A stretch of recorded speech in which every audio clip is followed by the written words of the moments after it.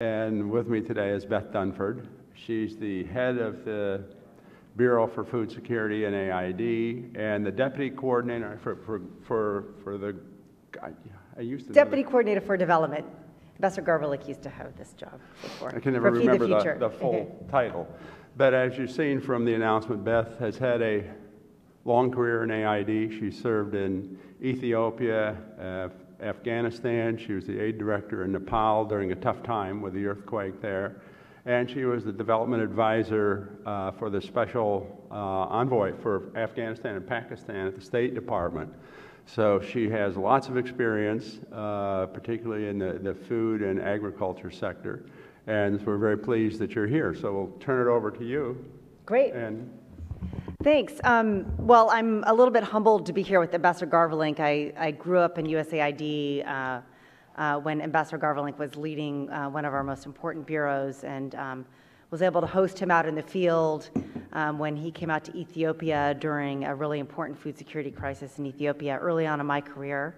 And I remember learning a lot, as I always did when I came into contact with Ambassador Garvalik. And then later, I worked more closely with him again when he stood up the Bureau for Food Security and really helped launch Feed the Future, which is U.S. government's global hunger and food security initiative. So I think really there's a lot to be learned, more to be learned from Ambassador Garvalik perhaps than myself. But I'm excited to be here today to share some thoughts that I have with all of you.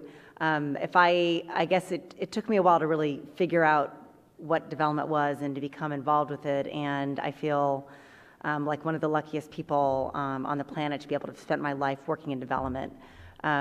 I grew up with two much older half-brothers. One was career State Department, and one was a career NGO guy doing microcredit out in the field. And so USAID is kind of a hybrid of both of those. So I feel really fortunate to be here. I started out, my first experience, aside from growing up with my brothers, who, of course, came back with tales of yore, wherever they were traveling at the time. But I started out in the Peace Corps, which I think is a really important thing to think about. Living in a village for 2 years gives you an understanding. I always say, really understanding what it's like to be in a village, get that feeling in your bones, because I think it's a really different. It really shows how life is for people who live on a really different scale. I think so. That for me was a very, very formative experience in my life. And after having spent 3 years in rural Morocco as a health education volunteer, I knew that I was hooked and that I wanted to work on development at a broader scale. Peace Corps is really great because you work at that very grassroots level. You are with the people you're touching every single day. But again, it's something that happens at a very, very small scale. And I think, as I grew, I sort of wanted to be able to impact things at a larger scale. And that's where USAID really comes in. Coming in where you're working government to government, setting up broad systems to move change for millions of people rather than just maybe the 200 or 300 that you might be working with in your village. So I think for me, that was the progression. Of course, when I was in Peace Corps, I looked at USAID people and said, oh, they don't really understand what's going on here in the villages. And, they spend their time in different office buildings, and they don't really know what people out here really, really need. And I think that there's an element of truth to that. I think it's really important to always remember you've got to get out there and really interface with people in the field and make sure you know what's going on. But I think there is an ability to sort of impact systems, governments, at scale that I think you have with a place like USAID. So I think it's an exciting way to go, and glad to see so many of you here that are super interested in that. Throughout my career, I started off working in Ethiopia. I think that's when I first encountered Ambassador Garvalik, when he was Deputy Assistant Administrator in the Democracy, Conflict, and Humanitarian Assistance Bureau.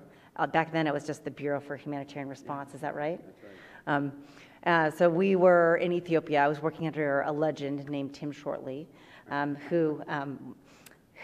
anyway, so we were the Food for Peace officers, so we were responsible for delivering emergency food aid it was 14 million people who needed emergency assistance during one of the biggest drought crises that had happened. So we mobilized 1 million metric tons of food that we got out to people, and also with targeted health interventions and nutrition interventions and egg recovery interventions. Anyway, so again, that's Ambassador Garvelink's very strong background, and it'd be interesting to hear his perspective on how the humanitarian space has changed. But that's how I started out. And then coming out of that very, very difficult food security situation, USAID and also the government in Ethiopia really said, we want to do something different, and started working on what we call the Productive Safety Net Program, which was to say, look, in Ethiopia, we know every single year there are at least, even in a good year, 8 million people who don't have enough to get through the year, that are going to need emergency assistance. And it's really not an emergency if you're doing it every single year. So let's plan differently, be more efficient, be able to get these people their resources in advance so they can actually plan with it and protect their assets in order to be able to not fall further back into poverty. And so that was sort of really looking at how do we get people transitioned off this emergency assistance program. So that was a really formative process. And then I went to Afghanistan, where I worked. I was an agriculture officer, and during an important period in Afghanistan's history, worked on really rebuilding Afghanistan's agriculture.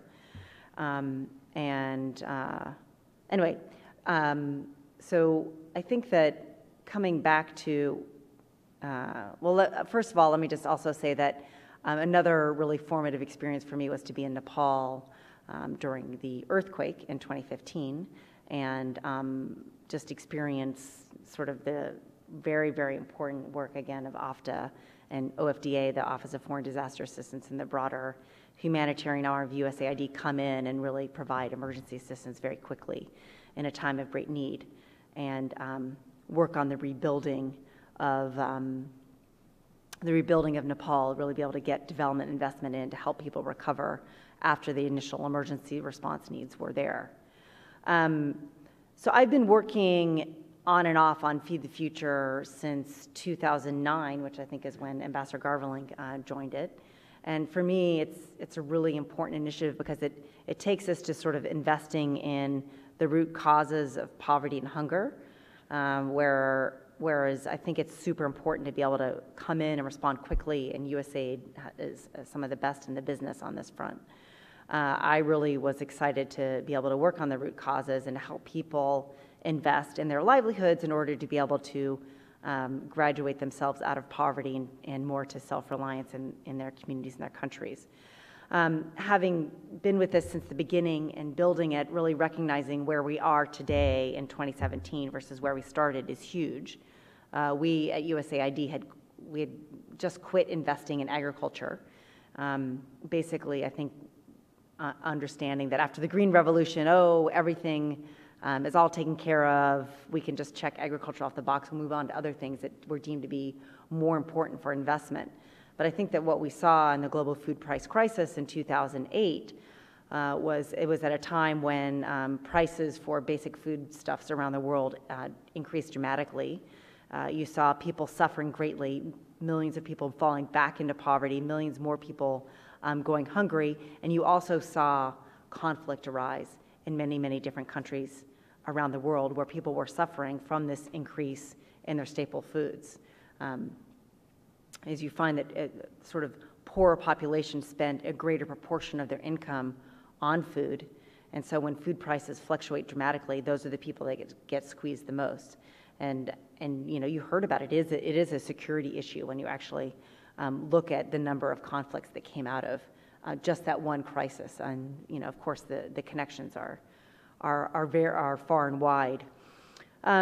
So through this investment, we've really come to re-engage our agricultural expertise, our programs, getting to engage with countries who are investing their own money in agriculture. We're seeing that since the beginning of Feed the Future in the countries that we've worked, our targeted countries, you've seen an increase of $795 million a year being invested by these countries in agriculture. So really getting those systems working on all fronts, on government side. Another really important part of that is getting the private sector engaged, investing in these places that they haven't really invested in because sort of it wasn't that easy to operate in. They didn't have the right policy environment. They didn't have the right infrastructure. and really seeing what we can do in partnership with countries to get policies right that foster private sector engagement in the private sector, and also get the infrastructure right to allow those businesses to flourish. So through these investments, we've been able to realize that we've seen a 19% drop in poverty in the areas where we've been working, and a 26% drop in stunting, which is a measure of chronic malnutrition over many, many years. So I feel like that's a very, very positive. I feel really proud that we've invested in this and that we've really been able to see the results of it. And we're really excited that the Feed the Future initiative has weathered the presidential transition, and that it is still ongoing within the Trump administration. I think in no small part due to the passage of the Global Food Security Act in 2016 that showed strong bipartisan support in both the House and the Senate. This is in a period where we don't see a lot of agreement from both parties right now on this issue. There was a lot of agreement. We need to be supporting our efforts to end global hunger. And so strong support from Congress for budget, and also the administration is also taking up this issue. So we're excited about that, and we're excited about going forward.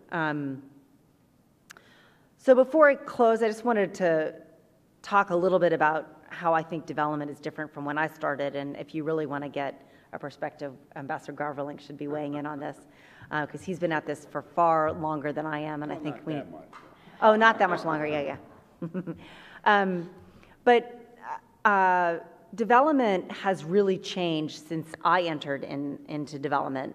Again, I was a Peace Corps volunteer in the early 90s, but I didn't join USAID until the early 2000s. And so just since that time, development has dramatically changed, recognizing that when USAID started, about 80% of the official development assistance, 80% of the American resources flowing to other countries overseas was from official development assistance. That's either USAID or maybe another agency, but is very much official donor assistance to other countries that was helping them with their development efforts.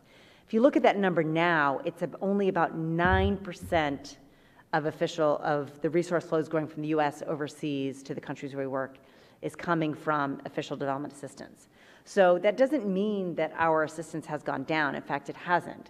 But there's been such a surge in resource flows coming from either remittances, or mostly the private sector, or big foundations.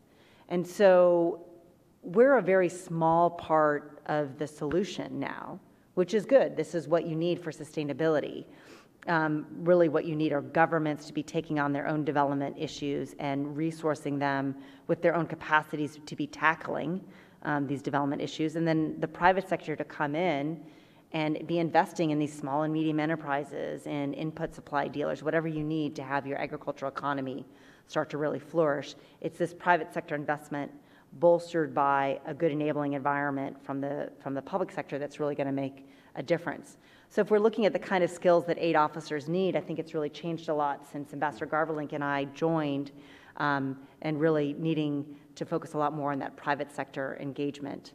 So anyway, those thoughts, I'll just turn it over to Ambassador Garvelink. Well, we'll open it up to questions, and as you think about questions to ask Beth, I'll start out with one on the Feed the Future related issues. And could you talk a little bit more about your links with the private sector and what kind of activities you've had going on with them that sort of characterize the new relationship? Great. That's a great question. I think we work with the private sector basically in everything that we do, recognizing first and foremost that agriculture is a private sector enterprise. And so even the smallholder farmers that we work with, they're business people. And so I think just starting from that mindset is the first off. Secondly, there are large private sector companies in the U.S. That we partner with to provide technical assistance and to provide technologies that farmers need. What we bring to the table really are networks of farmers that we're engaged with. And for example, we have a partnership in Ethiopia with DuPont, and they bring some of their latest technologies on seeds and other sort of processing technologies.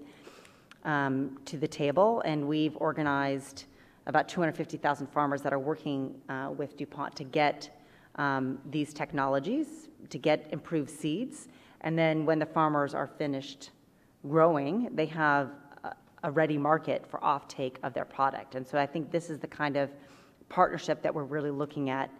How do we each bring something to the table that we both need for a win-win?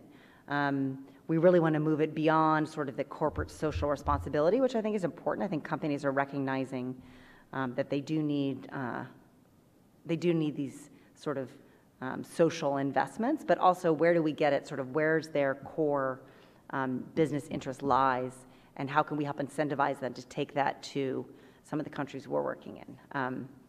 We're partnering with private sector to get better technology to farmers in Guatemala so they can meet increasingly stringent traceability requirements.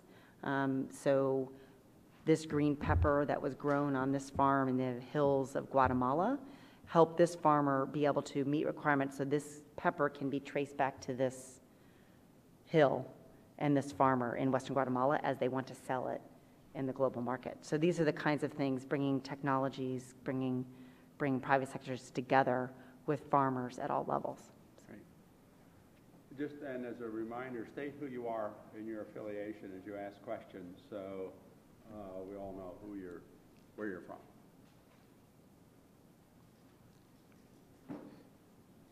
Yes. Just wait for a microphone, please. Hi, my name is Elise Green. I'm from the Global Health Policy Center here. I'm an intern. And as someone looking into grad programs in the near future, I was wondering what your thoughts are and really valuable, which programs would probably be the most valuable in terms of finding a job in international development in the future. Interesting question. I mean, I think there are so many different options. There's finding the technical sector that you really want to work in and finding a graduate program in that. If you're working in health, a master's in public health is always a really, really good idea.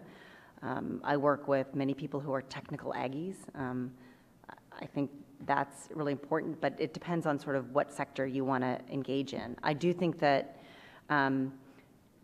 more and more we're seeing master's MBAs be very, very central to what we're doing in development. So I think that there's a broad range of things that you can do. I think it's important to get sort of that, figure out where you want to end up and getting that skill in order to get there. But public policy degrees, I think MBAs are increasingly important. But I wouldn't move away from, I wouldn't discourage, I would also encourage people to really think about very, very technical degrees that's really going to give you a leg up for having that kind of experience and background that people want. I don't know, do you have any thoughts on that? Well, yeah, just from my experience, I think more and more an MBA is important. It's interesting as there's a shift in, as you were saying, the resources being provided are going up. Yeah. And it's interesting that there's an emphasis on working with local communities and local organizations. At the same time, Congress and our donors are being much more focused on how we manage our money and manage our programs. Yeah. So, in a sense, they're going in two different directions, working more and relying more on local organizations. At the same time, you got to know where every penny goes, and you got to monitor it, and you got to audit it. And I'm sitting in and working with an NGO now, and I'm doing compliance work for them, which is not something I ever thought about during my career. But it is a very big thing now because of the dollars and the monitoring that's going on. So some, if not an MBA, some management courses along the way come in handy. I certainly wish I would have done that. My background is history, which is a fair distance from compliance and audit. But I think those are important fields to at least be familiar with and have some knowledge of as you get into the development business, regardless of what sector you're interested in. There, and then we'll be here. Hi, Bharath Ram with the CSIS Global Health Policy Center. I'm an intern as well. I kind of have a question about your work, or kind of the future of health and how health has been changing. Recently, it's been reported that NCDs are becoming an increasing problem, especially in developing countries with obesity and diabetes, and that's becoming an increasing concern. So does food security at USAID and other organizations, are they starting to look into that aspect of food security rather than just malnutrition, but also obesity? Is that a problem that you are working on or that you see in the future to be a big issue? So thanks. That's a very important question, one that is very hotly debated in the Bureau. Malnutrition actually is both overnutrition and undernutrition. And so, anyway, but there's a lot of there are more overly nourished, obese people than there are undernourished people. But I think that the discussion is who are the types of people that we want to be targeting, going after, the poorest of the poor, what are their nutritional issues?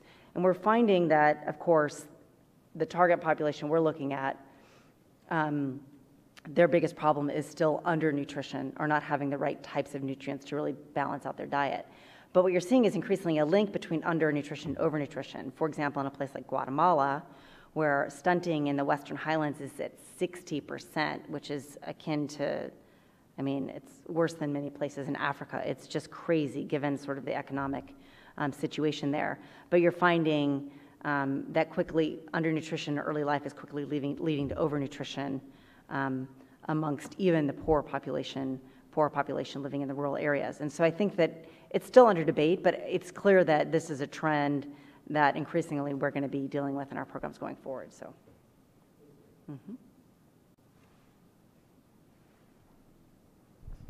Hi, Sanne van der Voort. I'm a program associate at the Osgood Center for International Studies.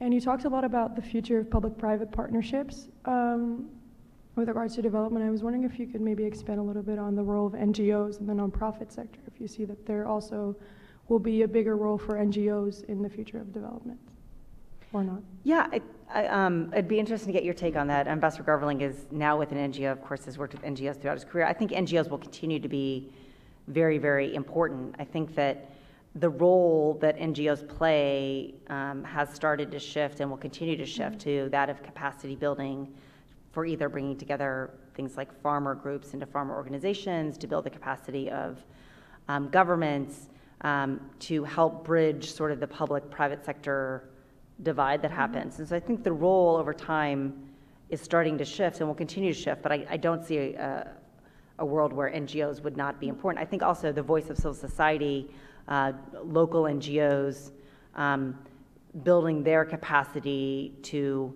engage in the broader development dialogue, I think is super important. What we're seeing is a lot of these fora that used to be government only are now increasingly pulling in the private sector and the NGO sector, the civil society sector, to really get a broader voice at the table. There's the Comprehensive African Agricultural Development Program, which is an African Union-led effort on agriculture. And it started out as being really just governments speaking to governments. And now, over time, a lot of advocacy on our part, really, they're bringing a broader set of inclusive players to the table, which I think is game-changing. So I'd love your thoughts on that. Yeah, I would agree. I think from my perspective, I always thought of when you're looking at providing assistance, if you want to do something countrywide, you're almost dealing government to government or with the United Nations or a large organization. But if you want to work at the community level, the NGO is the best equipped to do that. And that's what their specialty really is. And that's really important. And I think sometimes when organizations come up with these grand ideas, a lot of technology innovation and all of that, that's sort of ignoring the community level. You got to go down and talk to the folks at the community and see what they need, and their needs may be much more basic than that. And I think the NGOs are best equipped to represent that, facilitate that, work with local communities. And I think as well, I think a lot of private sector companies, particularly in the extractive industries that I've dealt with, rely on NGOs to provide their assistance to communities. Because it is, to get beyond the corporate social responsibility. It's interesting if you talk to, I probably shouldn't say this, representatives extractive industries here in town that work with Congress, corporate social responsibility. That's, they're pushing that. It's 100,000 here, a couple 100,000 there. Then you go to the field and talk to the representative of that company who runs the program in that country, and they say, forget about that. Most corporations are interested in a lot of the same things AID is. They want a healthy, educated workforce. Yep. Workforce that will probably become consumers of their products eventually. Yep. And say, look, we may have different end games, but we have a very convergence of interest right now, and we've got to work together on that. And they spend hundreds of millions of dollars in that country. It's not the small stuff that comes from the folks here in Washington. So the NGOs play, there's a lot of talk about the last mile to get to the recipient. NGOs, whether it's through the private sector or through donor governments or other organizations, they're the ones generally doing the last mile of assistance, I think. Mm-hmm. Yeah. Bo Wilcox, Osgood Center. So just a quick question for you, Beth. For the 2008 local food crisis, sorry about that, local food, how did USAID respond to these conflict situations? Did they more through a development aspect, or did they play some kind of security role? I mean, let's refer to an organization such as Search for Common Ground. They do conflict mediation, something along those lines. Does a development agency like USAID take role in conflict mediation? So there are times in 2007, 2008, that wasn't the role of USAID. I mean, there would be emergency response and then really looking at sort of addressing some of the root causes. Again, the causes of conflict are big. There's lots of different issues going on. There's definitely diplomatic and political engagement that has happened at the first and foremost, and I'm going to let Bill talk here in a minute. But we were really looking at saying, okay, food insecurity is a big issue globally. How do we go at the most food insecure places and build the development program? Switching gears a little bit, when I was mission director in Nepal is coming out of a 2 decades-long civil war, where we did do a lot of work at conflict mediation in rural areas, in places where there had been a lot of violence on both sides, a lot of simmering conflict that still was existent after the peace accords had happened. And so we do play that role at a local level, engaging NGOs to do that conflict mediation often in many, many parts of the world. So I don't know if you have anything else. Well, not really. I think I think if you're going to deal with conflict issues, you need all parts for the U.S. government, all parts of the U.S. government engaged. You need the diplomats from the State Department. You need development and humanitarian assistance. And if you get past the point with some of the violent extremist organizations that are active now, you need the military to weigh in with their programs. And really, you can't do one without the other in a lot of these. But I think a lot of people underestimate the importance of food security in particular in the origins of some of the disputes that go on. I mean, if you go back to the war in Syria, you can trace the origins back to food shortages and missteps by the government in addressing the needs of agriculturalists in Syria. And that has blossomed into demonstrations where the government reacted violently, and it just went from bad to worse. And now we're years and years into this conflict that heaven knows when it will end. So I think the underlying causes to a lot of these are food related, and it's much more important in minimizing and dealing with it fuels the ethnic tensions and the political tensions between different groups. And you could minimize a lot of the internal conflicts, I think, if we address these basic causes. And that's basic assistance and health care as well. That's your question. Let me ask one. I have to, because when I was dealing with food security, it was coming up, and it has continued. How are you guys addressing and dealing with genetically modified food? Actually, that's a huge question right now, because Right now, so genetically modified crops, it's a very big hot button issue. Most countries in Africa, for example, except South Africa, and now I think Uganda is right on the cusp of approving a biosafety law that would allow genetically modified foods. But generally, not accepted, a lot of distrust in a lot of the countries we work with. And the Europeans, of course, will not accept crops that are genetically modified from a lot of countries. So there's also a trade issue. So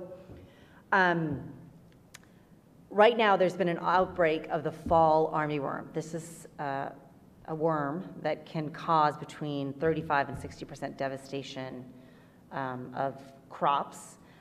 It is endemic to southern U.S. and also Brazil, and has been for many, many years, and has now just appeared in Africa, and it's just like growing, like it's just going like wildfire. It's sort of on the march across the continent, and it's in, I think, like over 70% of the countries in Africa right now.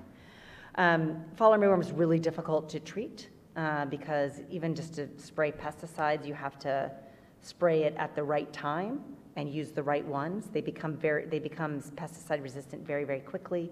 They also they burrow into the center of a plant. So if you go and spray after the plant has grown around it, then you can't get to the worm because you're just spraying the plant.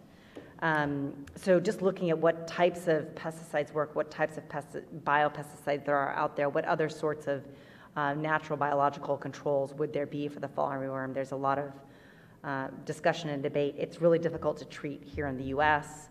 And in Brazil, even though we have very strong infrastructures and extension systems and delivery mechanisms. So in Africa, one of the key ways, here in the U.S. and Brazil is that we have genetically modified insect-resistant crops.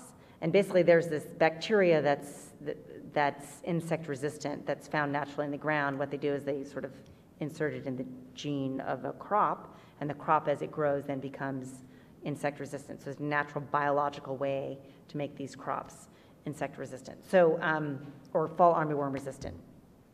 And so, it's just bringing up this GMO debate front and center. We, as the U.S. government, there's different views in different parts of the government about what our policy should be trade-wise on biotech. And we at USAID, on a development perspective, very much follow countries' lead on something like biotechnology. And so if there are countries that say we don't accept biotechnology, then we accept that. What we do, though, is help to provide information analytics so countries can make their own science-based decisions around something like biotech and other issues that impact their policy. So does that make sense? Yeah. So I think, it's interesting, like right now Uganda has passed a biosafety law. It's passed both houses of parliament, and it's ready to be signed by the president. So it'll be interesting to see if fall armyworm is going to be something that pushes a couple of countries over the edge and see what happens. Do the Europeans, is there any crack in their approach to, because I remember years ago I was at a conference in the UK with a lot of scientists, and they were German and French. Yeah. And they were saying, well, hopefully the public comes along with us. Yeah. This genetically modified stuff is great, but they don't like it. Yeah. And in fact, a lot of scientists have moved to the U.S. and Canada where they can do research. Right. Where other places in Europe they can't. And in the UK, there's one farm, I think, where you can do research on this, and that's it. So they've lost a lot of their scientists moving here. Yeah. And so it just seems peculiar that the public doesn't at least pay attention to its scientists. I think it's something like this. It might take a crisis to sort of get people to think differently. For example, right now we have gained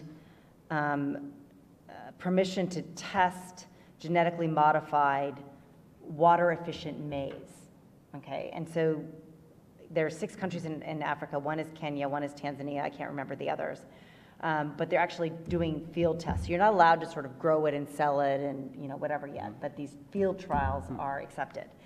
And this water-efficient maize, it has some some fall armyworm resistant characteristics. It's not the gold standard, but it does have some. And plus, it's very good in water-stressed environments, which is revolutionary for a lot of the places where we're working, where things are changing over time. And so farmers are seeing these plots and saying, well, wait a minute, how come that's growing? How come over here I'm getting decimated by fall armyworm, drought, all these things, I want some of that. And people are saying, oh, no, that's genetically modified. And the farmers are saying, well, wait, I don't care, just get me that kind of seed. So I think things are starting to shift a little bit, but we'll see. Good. That started some discussion. Yeah. And then we'll come up here. Hi, Baral Thram again. I have a quick question. There's a lot of talk in global health about creating a common health infrastructure to address multiple diseases at one time rather than just a single one. This is especially prominent with infectious diseases. Can food security programs work along an infrastructure like this? And if not, how can USAID or other food security programs work with other organizations to address multiple health issues in a region at a time? If that makes sense. So again, food security is agriculture and it's nutrition, right? So, and nutrition is a very sort of complicated, multi-sectoral issue. You may know all of this already. So in nutrition, there's there's these sort of clinical, health behaviors that came out famously in this 2008 Lancet study. Breastfeeding, vitamin supplements, boom, boom, boom, boom, the things that you could do to really improve nutrition during the first 1,000 days. So a lot of that is very clinic-based and connection with clinics. And so we build on the broader health infrastructure. A lot of it was built through PEPFAR money, whatever else. So I think that, it's just great that the health infrastructure has come up with pulling that all together. A lot of it is really agricultural field-based, are you eating orange flesh, sweet potatoes, or other really healthy diets? And so we're using these health professionals and a lot of these community health workers, frankly, to be pushing those same types of messages. So yeah, we build on that infrastructure. I think that there's differing views on sort of agriculture or extension. Do you have a very sort of expensive and complete coverage extension system that's government run to get farmers the right seeds, the right information about what to plant and where, and things like that? We think that there's a good place for government extensions, those types of infrastructures to be built, but really it's in the end, it's private sector, these small ag depots, some of them are connected with larger seed companies, to really have a private sector model to get this information out to farmers, because again, farming is a business, even at the smallest level. So I think there's some sort of combination of public and private effort that is most useful. There are exceptions, like Rwanda and Ethiopia, you've got governments driving a sort of very state-run extension service for their smallholder farmers, and it seems to be working pretty well when you've got the massive amounts of resources and the sort of infrastructure to do it. But building on health infrastructure, I think, is a really good way to make sure that people are eating the right types of foods, but whether or not they can be out there delivering farm inputs, I'm not sure that's going to work, but I don't know. Do you have any thoughts? No. Go ahead. Hi, Steve Wright, retired captain, United States Navy. A couple of questions. Risk aversion is preventing public investment or private investment in fragile nations, in conflict areas. How is USAID modifying its program in those particular regions? And does DoD have a role, or how does DoD have a role in food security programs in those fragile nations or in conflict zones? So, first of all, interestingly, Boko Haram, for example, as you know, Mercy Corps just did a study that showed that the number one recruitment tool by Boko Haram was financial services, access to financial services, really giving these rural youths, a loan or a grant in order to have them join the organization. So I think the importance of the types of programs we're working on that are sort of agricultural based, which are that's working on rural poverty, are critically important. So how do we operate in these dangerous areas? We have programs up in northeastern Nigeria on the margins of the conflict areas that are doing really important work. Mercy Corps is one of them, to give people an alternative to this grant or a loan from Boko Haram. And we're starting to see real impact. Now, again, whether or not you want to have DoD directly involved in those, I think really they have security platforms that our partners use sometimes when needed. Bill can talk a lot about this. Sometimes they've got money to build certain types of infrastructure that are super useful. I think engagement with the military in these types of areas is a tricky thing. We can't do it without the military, but again, whether you want them directly invested in the programming, I think that's something we usually try to keep separate. But of course, I worked in Afghanistan where I wouldn't have been able to get out to my programs were it not for the provincial reconstruction teams taking me out in their Humvees to get to the sites. But any other? Yeah, no, I agree. One of the things that I think we have seen over time is the risk aversion of a lot of organizations. And as a result, you see more remote management, where I know our organization has a lot of programs in Somalia, but our team running those are based in Nairobi, and they go back and forth. And so it's harder to manage your programs and work your programs. And early on, we actually partnered with Turkish organizations that were set up in Somalia and were able to move around much easier than our folks, and until they got blown up a little bit a year or so ago, and they have their own problems with that. But I think it's a mixture of how you deal with the situations. One of the things that strikes me is you have a really burgeoning, particularly in Africa, youth population, and they're dissatisfied, they're pretty hopeless, and unless the development folks have the opportunity to begin to address these issues, there's a problem that's going to persist for a very long time. I know when I was in the Congo, this was 2007 to 10, we were watching very carefully extremist groups working in poor communities, providing small loans, providing assistance of different kinds. And when you're desperate, looks pretty good. It's something to do when it's hopeless. So I think focusing on the young populations now, and particularly jobs for those folks, the youth, is really important. And it's development folks who do that sort of stuff. And then you get to a point, you can't do it, as Beth says, without the security component to this. Particularly if you get into it early, it's the development folks and the diplomats, because they're also working at the government level. You can hopefully mitigate this, but once you get past a certain point, the military has to play a very important role with all of its security. I just spent the last week at West Point at a conference, and we were talking about the most forgotten.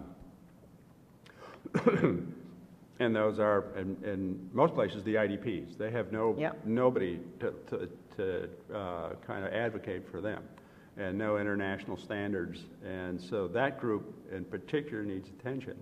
And again, the first responders to this are the development folks and the humanitarian folks to begin to address the causes. And unfortunately, these populations appear primarily in fragile states, which are the least able or willing to take care of them. So again, I think it's got to be a team effort of the diplomats, the development folks, and the military to make it work.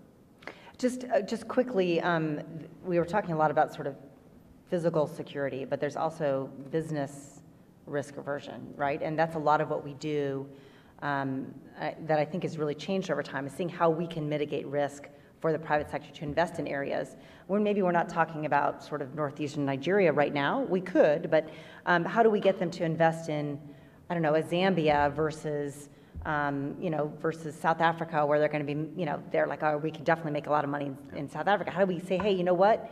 We'll mitigate your risk in Zambia. We think there's a lot of good money to be made there. We have this tool called Development Credit Guarantee, where we work with financial institutions to guarantee their risk. If their loan goes belly up and the person doesn't pay it back, then we will guarantee that loan.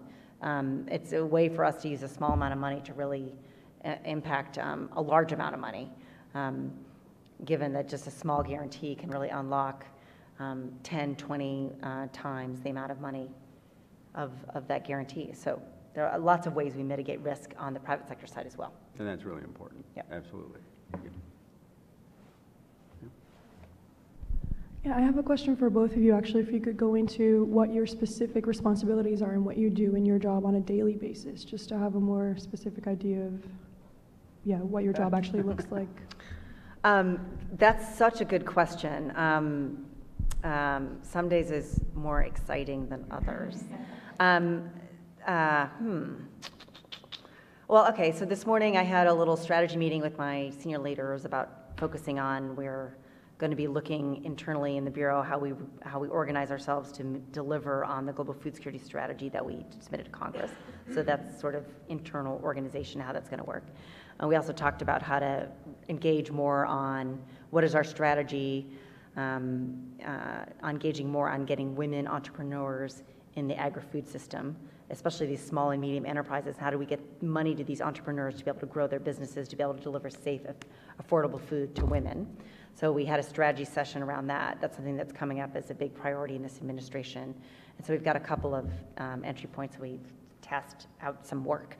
Then I'm here this afternoon. Then I'm going back to what's on my schedule. I have to look at. Obviously, I didn't get my schedule right since I'm not here at the right time. So, so sorry about that.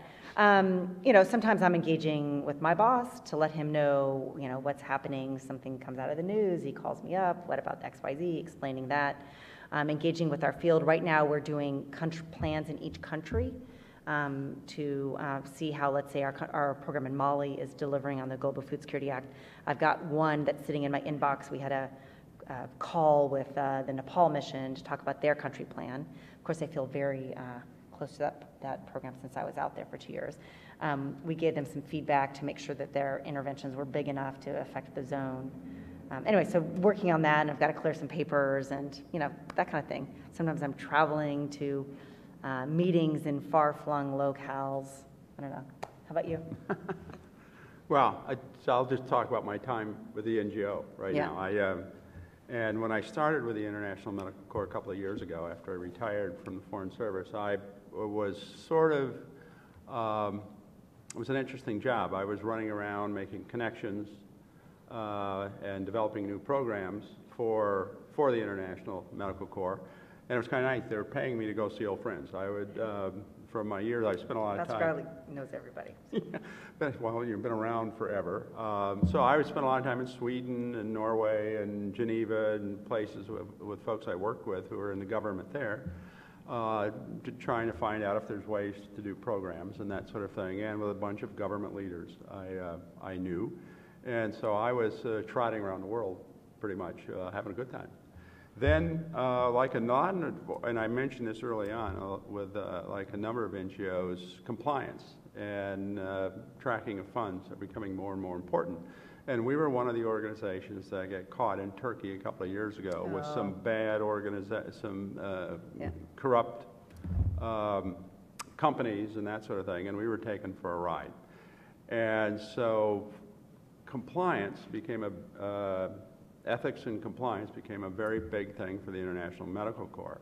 So in my case, I had just arrived in Japan from Washington and flying for a couple of days.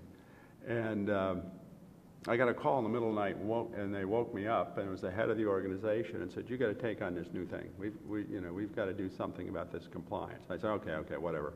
I went back to sleep. I woke up the next morning and thought, what did I agree to here? So I've spent the past year setting up a compliance department in the International Medical Corps, where we have compliance officers in most of our countries. We have people in our headquarters in Los Angeles, people here in Washington, people in Split, Croatia, where we have a big office, our finance office. And it's focusing on making sure we're complying with local laws, our own regulations, U.S. laws, the British, because we have a lot of funding from the UK. And it's become a very important thing. And it struck me when I was in the Office of Foreign Disaster Assistance, we never talked about this sort of things. And I went to OFDA, the Office of Foreign Disaster Assistance, a couple of months ago for a meeting, and there was a woman there, and she's, "I'm the compliance officer." I said, so you're the compliance officer for OFDA? She's, no, just for these countries. They must have a whole bunch of them now. And that was not an issue back in when I was in OFDA in the 80s and 90s. And so now it's a big part of development. There's incredible scrutiny by auditors and investigators from every donor government. And I've been with the British, OCHA, the U.S., obviously, the Australians. It is a big deal now. And so I spend most of my time focused on those sorts of issues. We have a big problem in Yemen right now, as everybody does, so I'm very focused on how our teams are performing there because we're getting a lot of money for that. I'm heading out to Ethiopia where we have some issues that I'm concerned with the way we're doing some things. So I'm focusing on how, not the actual, design of the programs, but now I'm looking at it from a compliance perspective to make sure one of the issues you have with NGOs, and particularly one that I work with, which responds to emergencies and primarily in war zones, is they got to get the job done. Well, yeah, but you got to follow the rules and regulations. When the old days with me, that wasn't quite that big of a deal. On humanitarian organizations, pretty much got a pass on audits and all this sort of stuff. Well, no more. We're treated the same as DynCorp for inspectors and auditors. So, yeah, we want to respond fast, but now we've got to make sure we do it properly. And so those are the things I sort of keep an eye on. And we're responding in the Caribbean and Mexico yet from earthquakes and hurricanes. And so, again, there's a rush to do things and get assistance to people, but we've got to make sure we're doing it the right way. And that's not necessarily so popular among the humanitarian NGOs. Yeah. But, so that's what I do. Oh, over here. Thank you. Hi, my name is Chloe Lubin, and I'm an intern at the Osgood Center for International Studies. I had a question regarding your career choices, because you started out in public health issues in Morocco, switched to agriculture, food security, and so even though those are not disconnected topics, how did you decide to focus your career on agriculture and food security? And kind of as a follow-up question, why didn't you choose education or any other topic, and what do you see the future of agriculture and food security be? So, I mean, part of it is sort of where your career goes.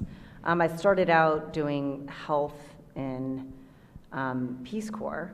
I actually started out as an English teacher, and then I said, well, actually, I think what's the biggest problem here is we're working on sort of basic public health issues, so I moved towards health education in the schools. And then I got my degree in sociology, PhD in sociology, where I focused on land tenure in rural areas and got really interested in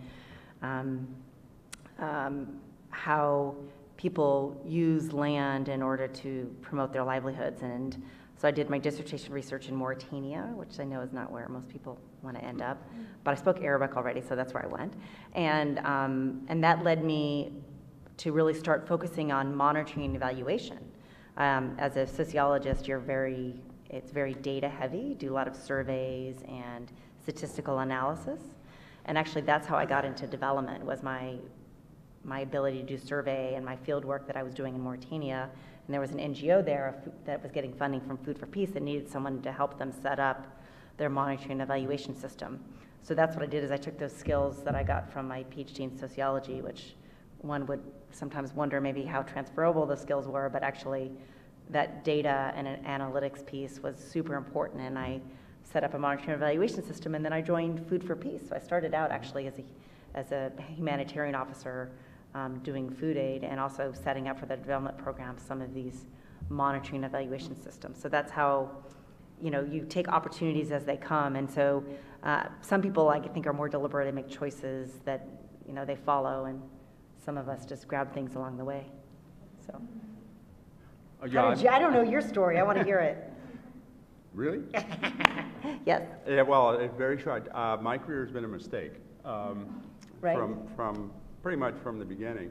I was going to be a history professor. That's what I was going to teach, history. My field was colonial Latin American history. And I couldn't find a job after all of that. It's not a real growing field, never was. And so a friend of mine worked on Capitol Hill. So I went to Washington, stayed with him for a few days. I thought, that might not be a bad idea. My wife and I were living in Chapel Hill, North Carolina at the time. So the guy was single, so I slept on the floor of his efficiency apartment from Monday night through Thursday night. It was job hunting on Capitol Hill, and then I go home to Chapel Hill for the weekend, and I come back again. And I found a job working for the House Foreign Affairs Committee. It was great fun. I worked for a congressman from Minnesota, a guy named Dunford. And I got there, and he said, "You're going to do human rights." I said, "Well, sure. What do I care? It's a job." So I had the opportunity, though, to work with Hubert Humphrey and Edward Kennedy and some really great guys. I was paid by the House, but I was one of the few who did human rights in those early days. This was in the 70s, and it was great fun. And then Hubert Humphrey died. My boss ran for his job and lost the election, so I lost my job. But I had gotten to know some folks at AID, and they said, "Why don't you come over and work at AID?" I thought, unemployment, AID, I'll do that. And I remember going home the first night to my wife, and I said, "Linda, guess what?" She said, "What?" I said, "I'm a Foreign Service officer." She said, "What's that?" I said, "I don't know." That's how I was sworn in as an auditor. That's how I came into AID. Oh, interesting. And I lasted a year, and then I switched into the regular part of AID, into the policy office, focused on Africa, and I wouldn't change a minute of it. But it was not anything I had planned. When did you get into OFDA? Well, I got into AID in 1979, and I went to Bolivia for 5 years. 85, I started in OFDA. Oh, so you had a whole career before that, yeah. I was at PRM for a couple of years, and then OFTA. But anyway, I guess my advice is always don't plan too much. Exactly. Just take what comes up. There you go. What you love, and if you love it, you're going to do well at it. Yeah. If you hate it, oh, here's the slog, it's not going to happen. That's right. So, yeah. So anyway, yes. Want to hear more about her, not me. So just a quick question. You, sorry about that. You mentioned remote management of certain programs. Could you just walk through the process of what that is? Like heavily dependent on technology to keep in contact with the personnel in the conflicted area, or? Well, I was talking about it in terms of the NGO I work for, and that is your staff. I'll use Somalia. Is about 95. We have about 5,000 or 6,000 people around the world, but 95% of them are local or third country nationals. And so in Somalia, we only have Somali staff. Our folks in Nairobi, who are actually Brits, go in and out for a day or two at most, and then come out. And it's the Somalis on the ground who are running things. So we're in contact with them daily through Skype, email, and all this sort of stuff, but we do not have expatriates on the staff and on the ground managing programs and working with our local staff. They're pretty much on their own. We're taking advice and consultation with the folks in Nairobi, but we're not like in another program. You're all living together and working together in the country. So that's sort of that's what I meant. Yeah, and just to add on to that, I mean, I think having local staff manage programs is a lot of how we operate in very insecure environments. I mean, in Afghanistan, that's how we did it. There's also the piece of needing to sort of oversee and make sure things are going well. And so there's a lot of third-party monitoring where you bring in another group that either uses local staff to go and check on what's going on. This is really that accountability piece, right? Yep. It's programmatically to make sure that you can make adjustments to make sure you're being as impactful as possible, make sure the money is going where it's supposed to be going, that kind of stuff. So the third-party monitoring is a big deal. And there's also increasingly use of some sort of geospatial data information to be able to monitor. And we're pushing on that even in places that aren't insecure to see how we can more cheaply and quickly and routinely get information on what we're doing. Mercy Corps, again, I don't know why I keep bringing up Mercy Corps, but in Nepal, they're using cell phone data to monitor sort of response to shocks. So with the theory that in Nepal, people use cell phone usage is very pervasive even in the rural areas, and people have pay-as-you-go SIM cards, and so they can get the data from the SIM card sellers or whatever to see, what's the volume of people buying minutes on their phone and using minutes on their phone. And so if they're going through a shock, like there's a drought or there's some sort of price issue that's causing them difficulty, you're going to see the cell phone minutes go down. And so that's a real sort of remote way to really track how people are doing. There's also remote sensing. They're getting a lot better at using sort of learning models to sort of mirror, night lights with tin roofs, with, all those different things to get sort of an estimate of poverty. So we're really pushing on that to be able to better monitor things remotely in all environments for cost, but it also really helps in these insecure environments as well. Yeah.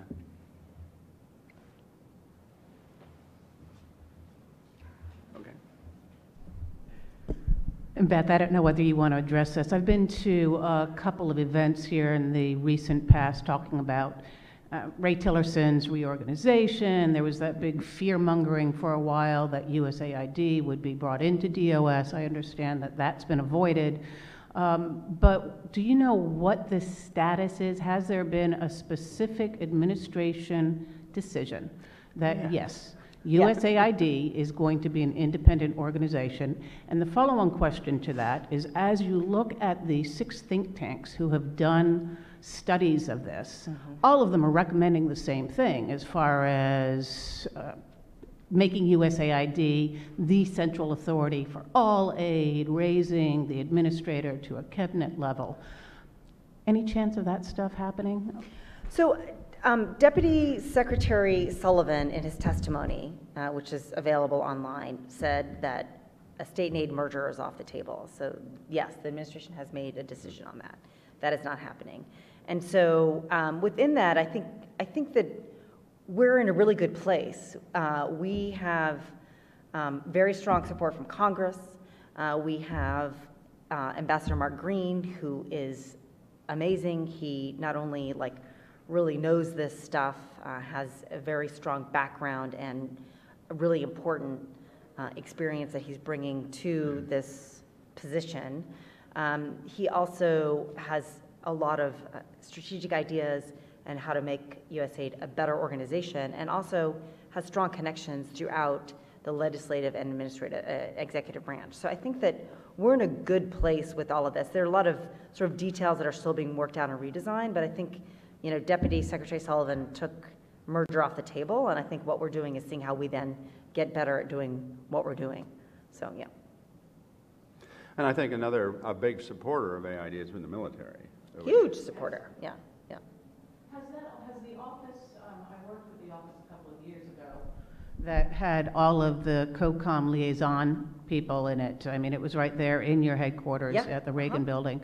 But I could tell you that the 05s and 06s manning those desks had some questions about really if they were adding value. I mean, there was there was still quite a wall based on historical and cultural differences between USAID folks and the military on site. Has that improved? Is there closer coordination at the headquarters, or is the primary node of coordination still on the ground in the specific fragile nations like Afghanistan, or perhaps, Afghanistan or the Sahel? So I think that it's pretty context specific, but I will say one thing since I joined, and would really like your input on this too, but your perspective.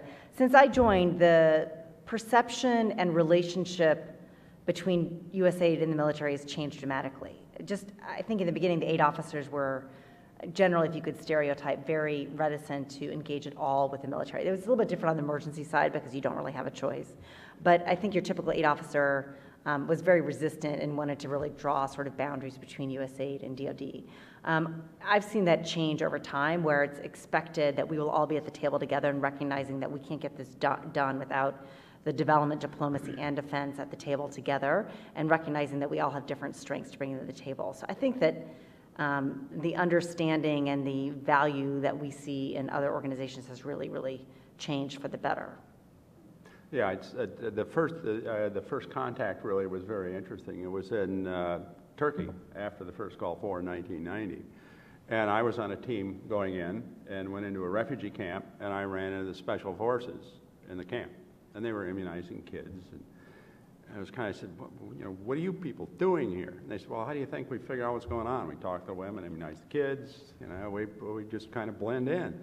And then we were sent after the Gulf War and all the Kurds went up in the mountains by the Secretary of State Baker.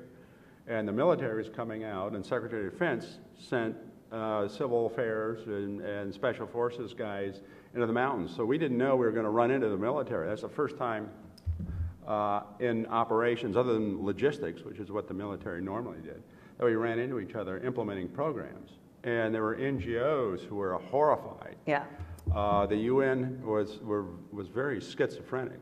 And that was the first time the two were working together. And it's moved, as Beth said, miles since then. It's far, far better than in those days in 1990. So we've moved a long distance in a relatively short period of time. Yeah, and I think the military understanding of development has really dramatically improved. My first experience working closely with the military was in southern Ethiopia, where we were working very hard to develop these community animal health worker programs, basically try to get sort of very community-based private veterinary services out to areas where government extensionists were never going to reach. And how do you get some guy in a village to be able to sort of treat your basic diseases and have the basic vaccines and medicines that animals might need, given that this was sort of their lifeblood. And so, it took a long time to really build these private sector outlets in very remote areas. And then just as we get them up and running, the military would come in and vaccinate all the animals, which was sort of taking revenue away from these private sector actors that we'd painstakingly developed over years. And so I think that you don't see that kind of stuff happening anymore. There's a real understanding of needing to coordinate in advance and then understanding how each other does business. So. Yeah. Well, being very conscious of your time and yours. So I'm sorry I was not conscious of your time earlier, we were supposed to go till 12:30, so this worked just right. So please join me in thanking Beth for being here today. Thank you all.